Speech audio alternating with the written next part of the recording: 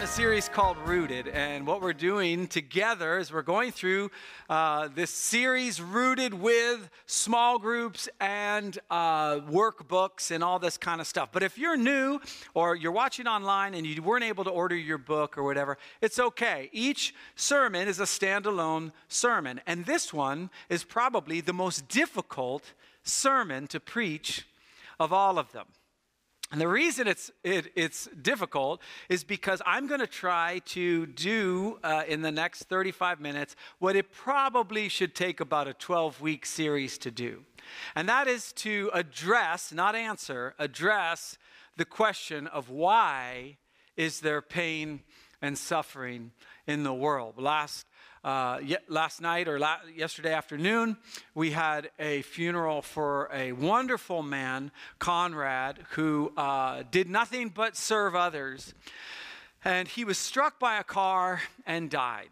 And you look at those types of situations, and I'm sure if I were to poll all of you, there are times in your life, and maybe it's a time right now, maybe you're in church right now, you're coming back, or you're watching online, or someone heard this sermon and now they're sharing it with you and you're listening to it because you're in a time of pain or you're coming out of a time of pain. And if you've thought for any second, realistically, haven't you ever wondered what in the world God is doing to allow pain and suffering?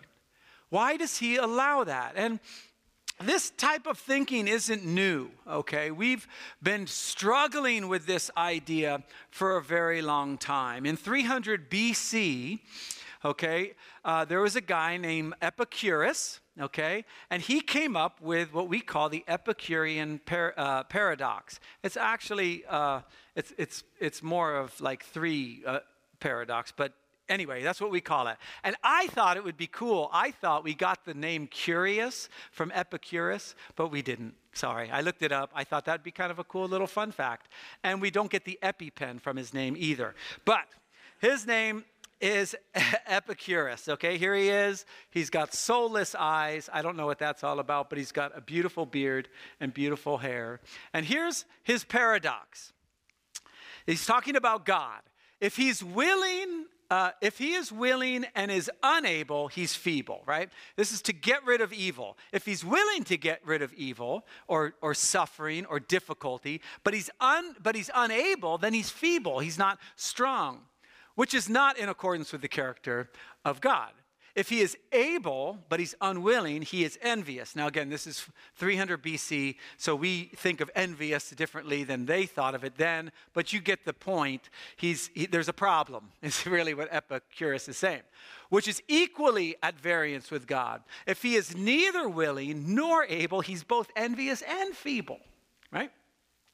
He is, and therefore not God. If he is both willing and able, which alone is suitable to God, he's willing to do it and he's able to do it, from what source then are evils? Why does he not remove them? That is a great question. And I can promise you this morning, I will probably not answer it to your satisfaction. But I'm going to do my best to explain my position, to explain where I get it from.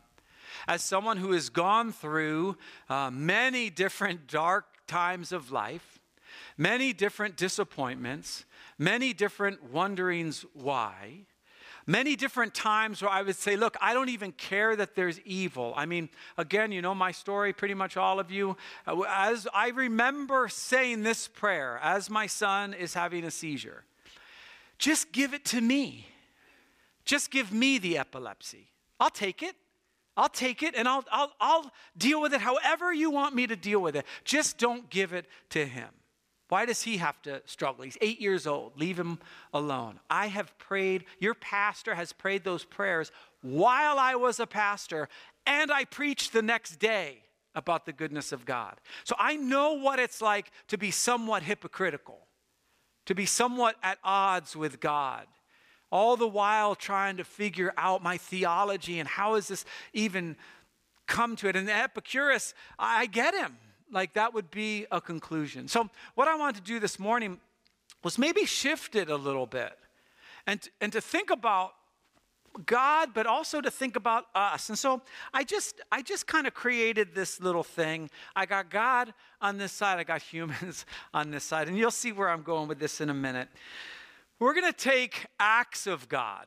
These are things that are completely out of our control: earthquakes, fires, hurricanes, tornadoes, all those acts of God. If you take all natural disasters combined worldwide per year, what we would call acts of God, you're looking at about 79,000 dead. 79,000 people die a year from an act of God. We would say we are not responsible for that. Now, you might say, we are because of climate change and there's more earthquakes. That's fair enough. But let's just not blame us for right now. We'll just blame God, okay? So we're going to just blame God. For my sake, thank you. All right, we'll talk about climate change at another, when I'm dead. Okay, so that's when I'll address that meaty topic. Okay, 79,000 dead. Humans, overdose every year, just overdose, drugs. 166,000 dead. Humans do that. Humans created the drugs. Humans created the need to medicate. Humans created all that. That's humans, okay? In the U.S., richest country, best country in the world, yay! 90,000 of those are from the U.S., okay? Deaths of despair, overdose. Wars each year.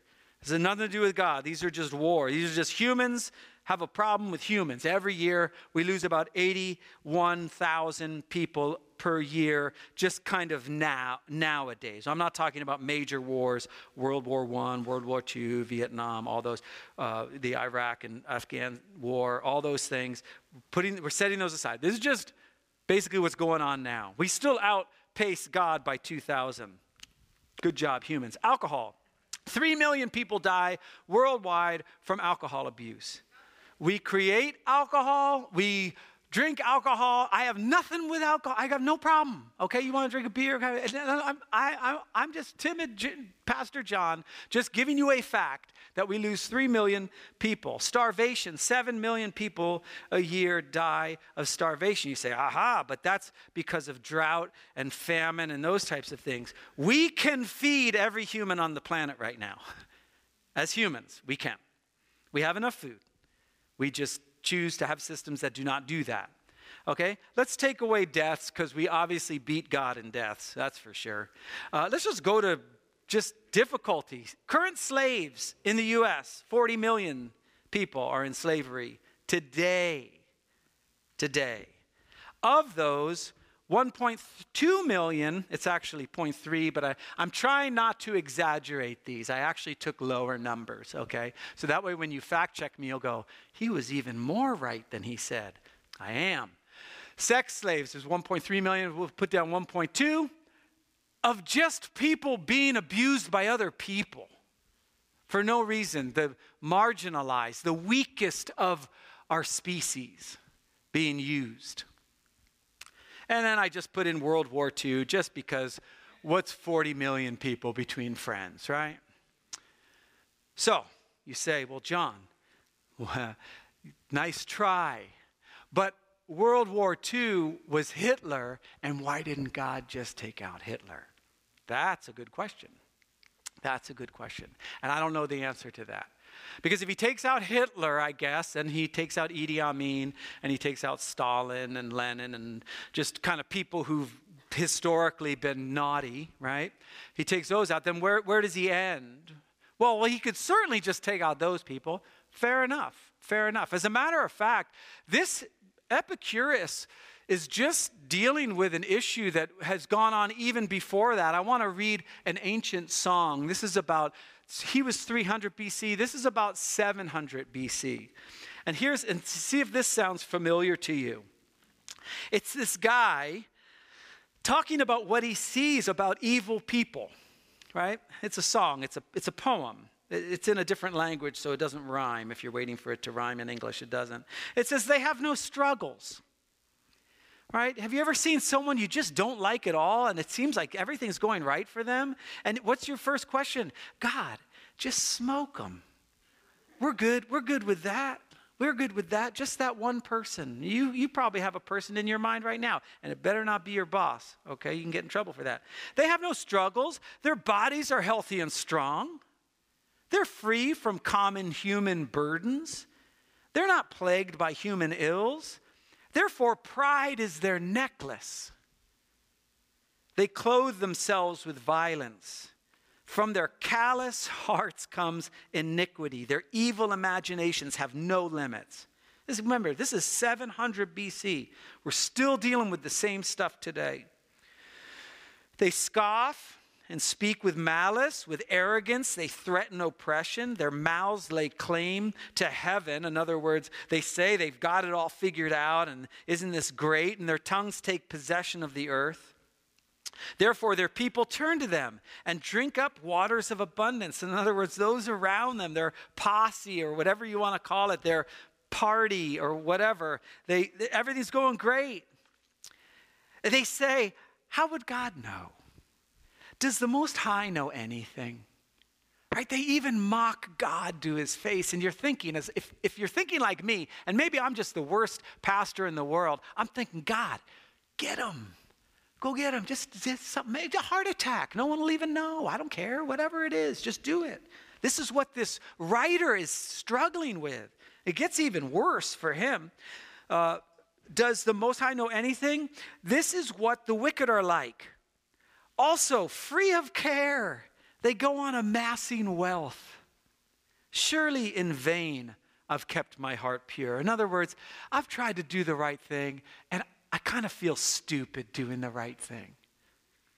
Surely in vain I've kept my heart pure and have washed my hands in innocence. Listen to this. All day long I've been afflicted, and every morning brings new punishments. You ever feel that way? Every morning you just wake up and you're like, you've turned on the news and you see somebody doing really well. They're on their 5th marriage and you're just on your 1st struggling. And you're doing the best you can and you're trying to make it work and you're working. And this person's on number 5 and they're driving a Lamborghini and you're like, man, I wish I was on my 5th marriage, right? I'm kidding, right? Right? You just feel that way.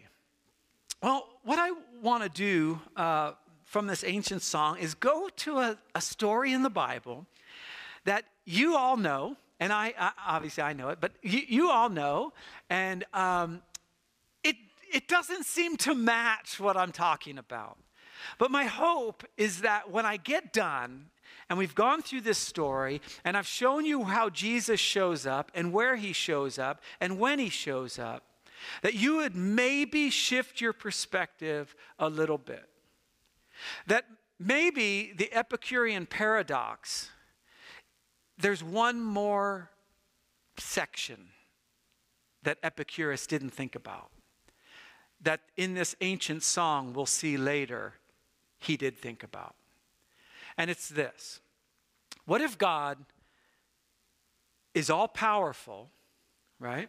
He can remove it, and he's willing to do it, but that's not the most loving thing.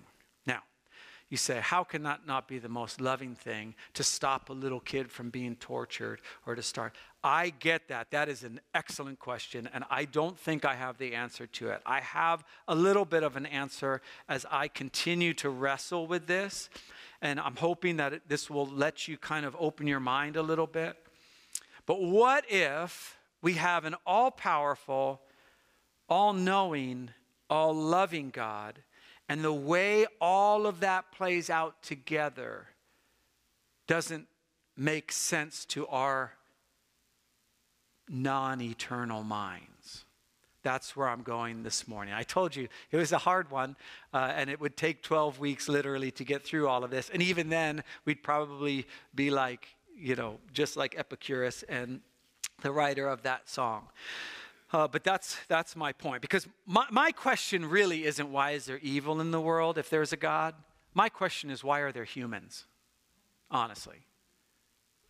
That's my question. If I were God, the whole flood thing, he saves Noah, I wouldn't have saved Noah. Noah, the first thing he does when he gets off the boat is get drunk. Okay, so Noah wasn't like this great. I mean, he was, anyway. I hope they're not doing an ark in there right now. What did you learn? Well, we learned about Noah. He got drunk. He's terrible. Okay, that's not what I'm saying. My point is, humans seem to me to be the problem.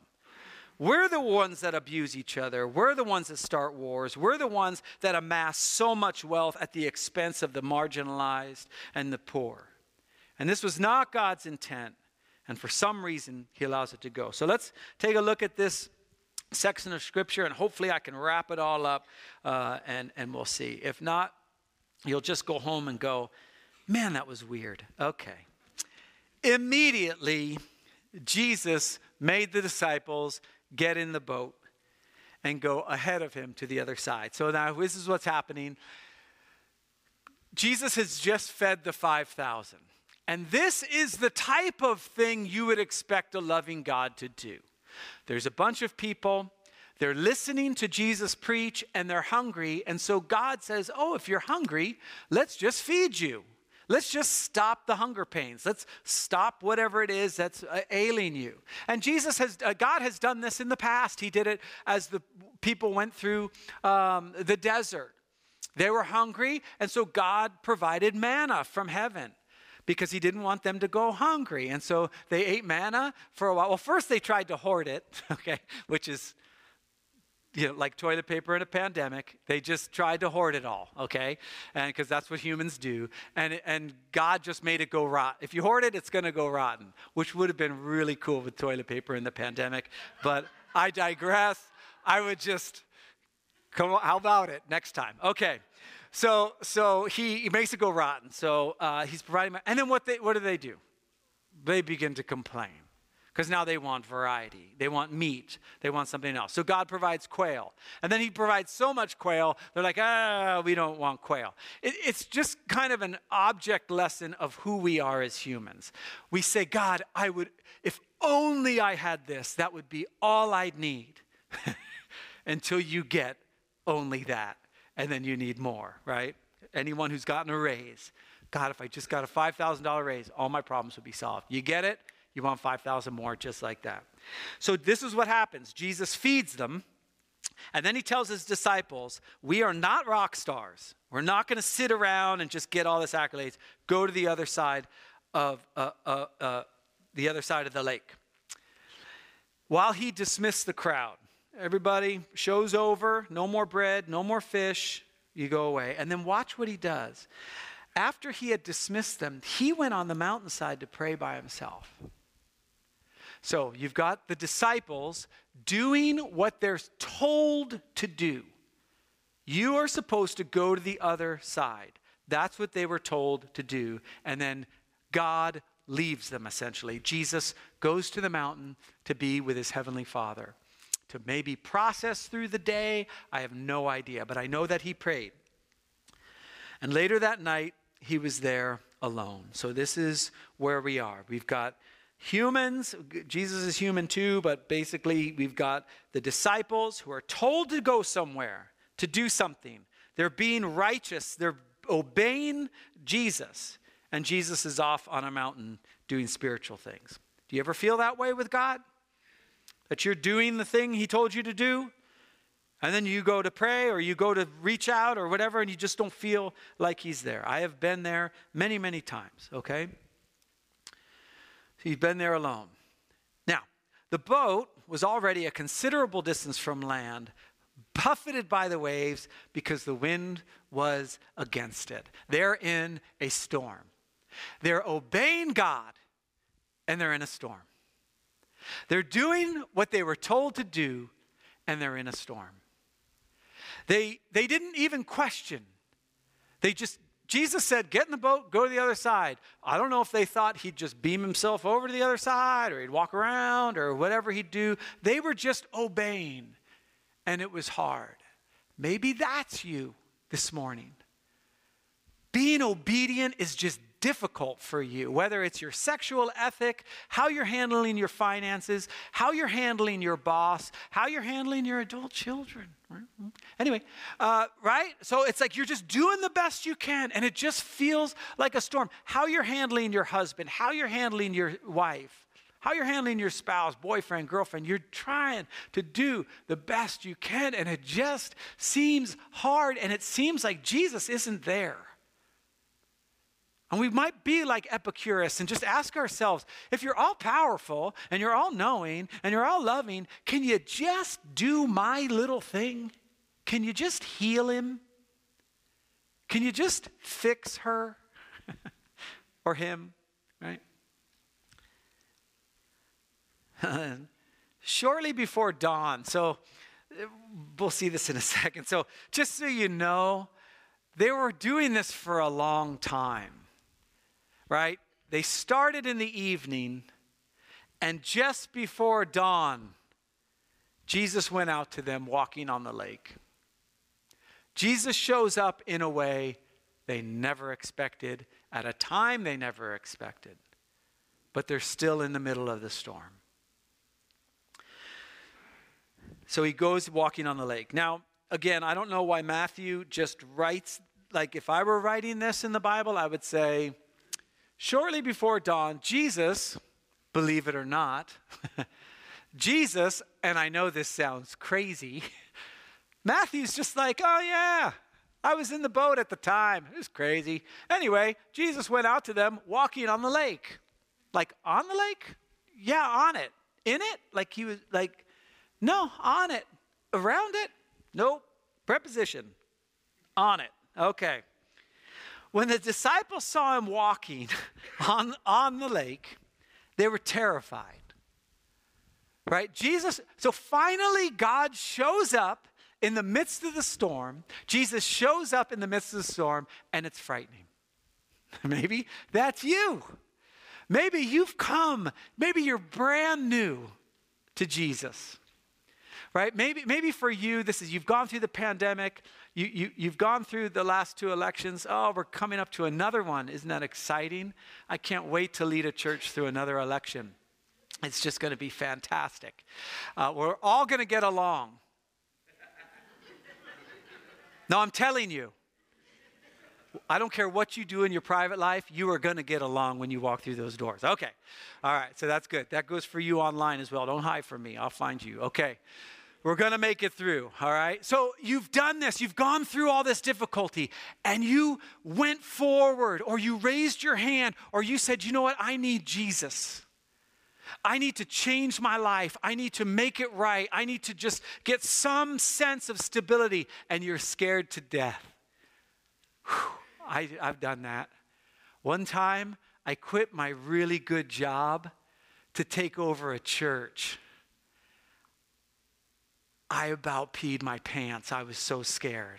I was doing what God asked me to do, and I was frightened. And he showed up, and he's still here. And it's still scary sometimes. I'm just being honest with you. It's a ghost, they said, right? And cried out in fear. All right. But immediately, Jesus is going to say something that through all the different difficulties and tragedies and things that are going on in the world that we can't understand or we can't explain, he says the same thing to us today, which gives us a glimpse in an all-powerful, all-knowing, all-loving God. We get a glimpse into the fact that he might be willing and he might be able, but it might not be in the character of who God is to save everyone from every one of their difficulties. To let it play out. To say, listen, I have showed you the right thing to do. I've told you the right things to do. I sent my son that lived the life of how we're supposed to live. And yet, time after time after time, you keep disobeying. And this is the result of your disobedience. If you have adult children, this is what it's like, right? If you have adult children that are playing the fool, you say, look, I raised you as a little baby. We did everything. I showed you. I told you. I told you not to go into debt. I told you consumer debt was wrong. I know you got 100. I see the jet ski, right?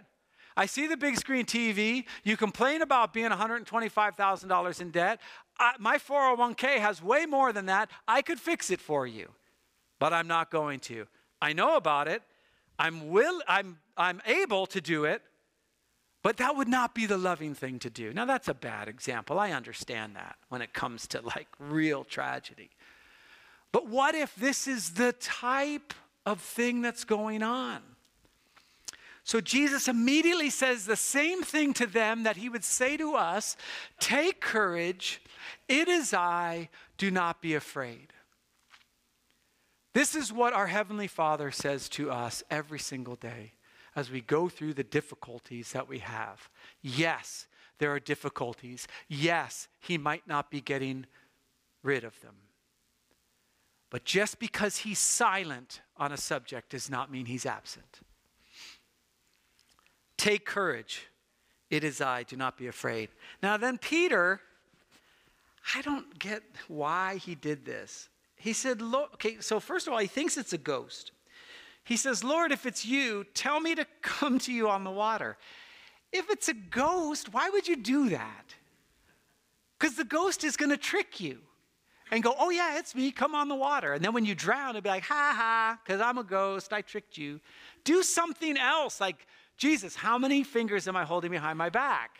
Like, prove it first before you take the risk. But Peter doesn't, because here's what Peter knows. And here's what we kind of all know as we go through difficulty. He's there. He's there. Peter heard his voice when he said, take courage, it is I. Do not be afraid. There was something in Peter. Again, I'm reading into the Bible. I understand that. But Peter's been hanging around Jesus for a long time. And even in the midst of my darkest times, whether it be with the church or my son or things that are going on or loss or disappointment, in the back of my mind, I go, you know what? I know it's you. I know you're there. I know I have nowhere else to turn. And this is what Peter says. He says, tell me to come onto the water. And Jesus says, come. This is where I am. The distance between where you are now and where I want you to be doesn't make any sense. What would make sense is if Jesus just calmed the storm and said, hey, I'm really sorry you guys went through that storm. That was on me. I was praying up on a hill, didn't know what was going on, but once I found out, I was on it right away. No, Jesus says, I am in a place that makes no sense. I'm on the water right now, standing on the water. This makes no sense at all. I want you to come to where it doesn't make sense. I want you to cross that gap of between like explaining. Peter cannot explain. You cannot explain. I cannot explain how a person can step out over a boat. I don't know when it became hard for him. Like if he went down a while and he's like, oh man, wait a second. Like it was under the water. I don't know if he was on the water. I don't know how it all worked. But he says, come. And so here's kind of my point for this morning, and I've made this point before. I stole this point from a sermon I preached before. Here's the point. God does not give you a command without giving you the power to complete it. God does not put you in a situation without giving you the power to see it through. You say, but John, what about pain and suffering and disappointment and all these things? What's odd about those things is that when I think of them hypothetically, like something happening to a child or whatever, I have nothing to offer. But when I experience it myself, or I talk to people who've gone through real tragedy, I find the same story over and over. I didn't know how I was going to get through it, but somehow in the midst of it, God met me. That might be the third part of the Epicurus paradox. He's able, and he wants it to be, he wants there to be shalom, but in his nature and in allowing free will, humans are going to do what humans do, so he meets us in a place that doesn't make any sense at all. I hope I'm making any sense at all. Because this is what's happened in my own life. Even when the circumstances don't change, God meets me there. Even when that person is just being completely ridiculous, God meets me there. Even when the diagnosis is still pain, is still difficulty, when the cancer hasn't left, he meets me there. Peter got down off the boat, walked on water. He was doing it. Now, where's the storm? It's still going.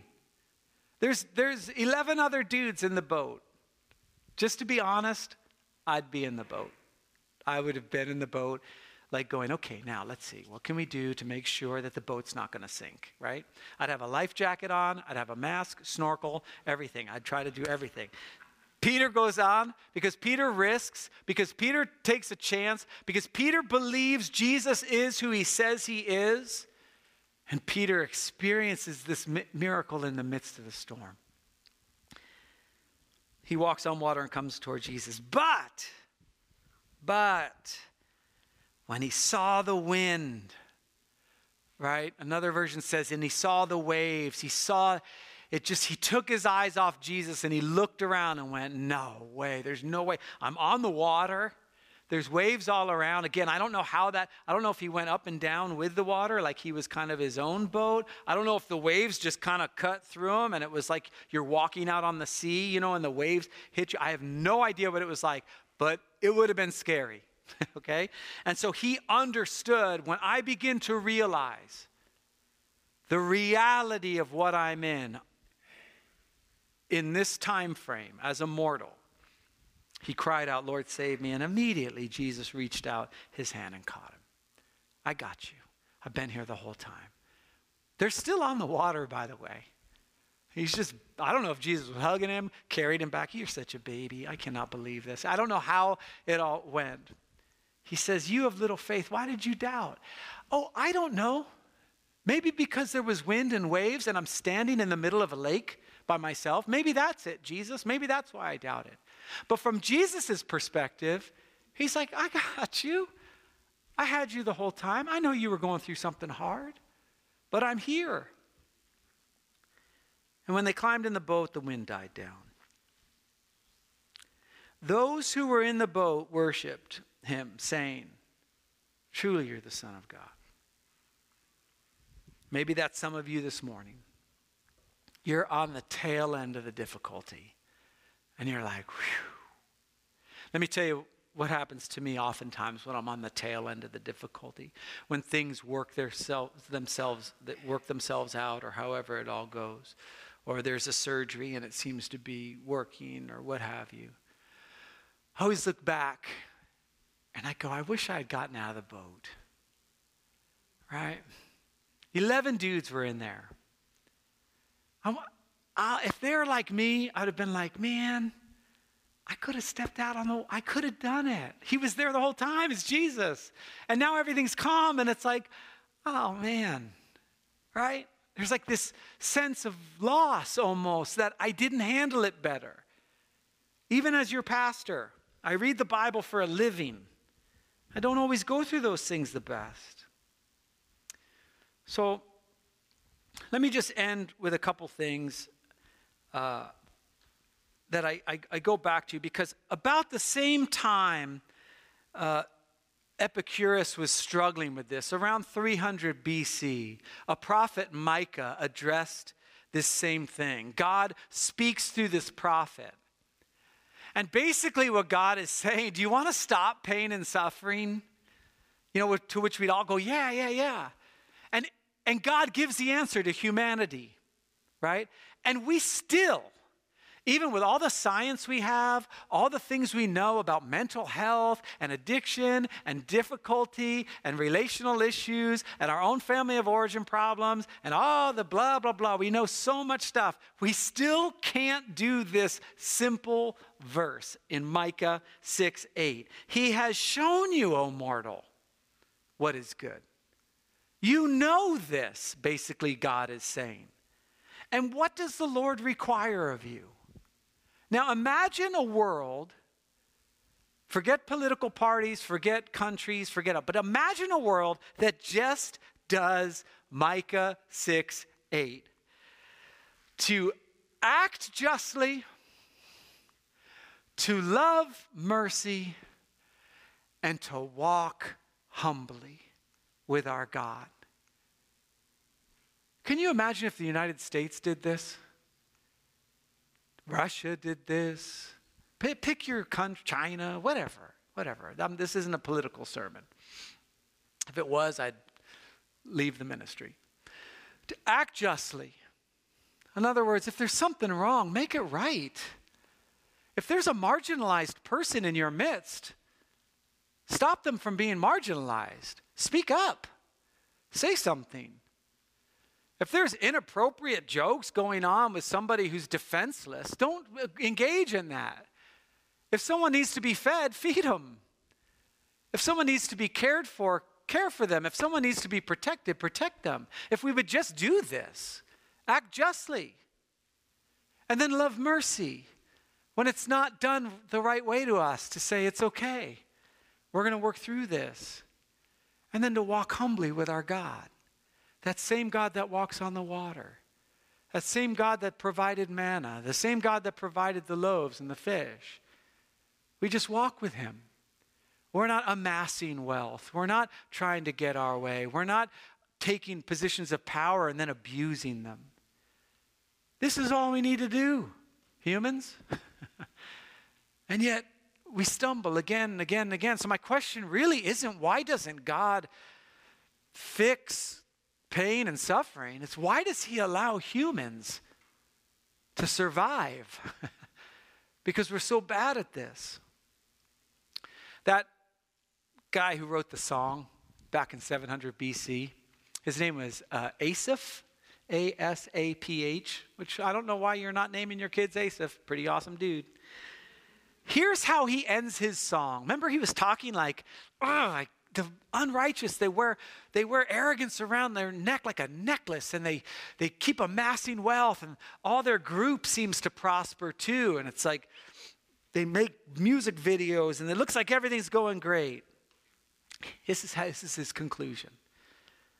And this is my conclusion for myself as well, when I can't answer the question, why do bad things happen?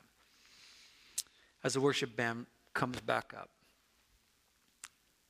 he says this, yet I'm always with you. You hold me by my right hand. I can walk out on the water. You'll grab me. You guide me with your counsel through the difficult times that you haven't taken away, that you seem to think it's okay for me to go through. You hold me by my right hand. You guide me with your counsel, and afterward you'll take me into glory. This is an eternal mindset that says no matter what is going on this planet, and no matter who's responsible and what is going on, it is a blink as it relates to eternity. Asaph writes that you will take me into glory. Whom have I in heaven but you? And the earth has nothing I desire beside you. My flesh and my heart may fail, but God is the strength of my heart and my portion forever. Again, I go back to one of my favorite verses because it's the verse I just lean on and I cling to when I don't understand. It's almost like Isaiah is writing to Asaph and going, I know, Asaph, I know exactly how you feel.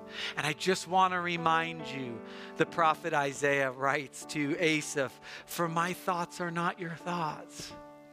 I know it doesn't make sense. I get you. I understand. I know it seems like, why don't I act? I get it. But for right now, it's no. Or right now, you just have to deal with it. Neither are your ways my ways, declares the Lord. And Asaph would say, I know. And God would add, I don't think you do, because as the heavens are higher than the earth, you'll never quite figure it out. So are my ways higher than your ways, and my thoughts than your thoughts. We're going to end with a final song, and as Travis was saying, we have pillows up in front if you want to kneel down. Maybe for you, you're going through a really difficult time. And maybe you're angry at God. And you're saying, you know what? I heard all that stuff, but the thing I'm going through, this is unfair. And maybe you want to bring that to him. He can handle it. He can handle it. He didn't kill Epicurus right after he wrote the Paradox. Like, God must not be there. You know, he let him live, let him struggle. And so maybe you want to do that. Maybe for you, you've just gotten out of a really dark time and you just want to come and kneel down and say, oh God, through the storm, you had me walk out on the water. It was scary, but you were there. We also have people at the cross. You might have a specific thing that you want prayer for, and they'll pray for you as well. Maybe to bring healing, because he still does that. Maybe to bring comfort. Maybe to bring wisdom. You're in a situation you just don't understand. That's available as well. Nobody here judges anybody for coming forward and praying. I know it's just a human instinct to think, I'm not going forward. Everyone will look at me. Nobody cares. We're all on your side. Let me pray for us. Lord Jesus,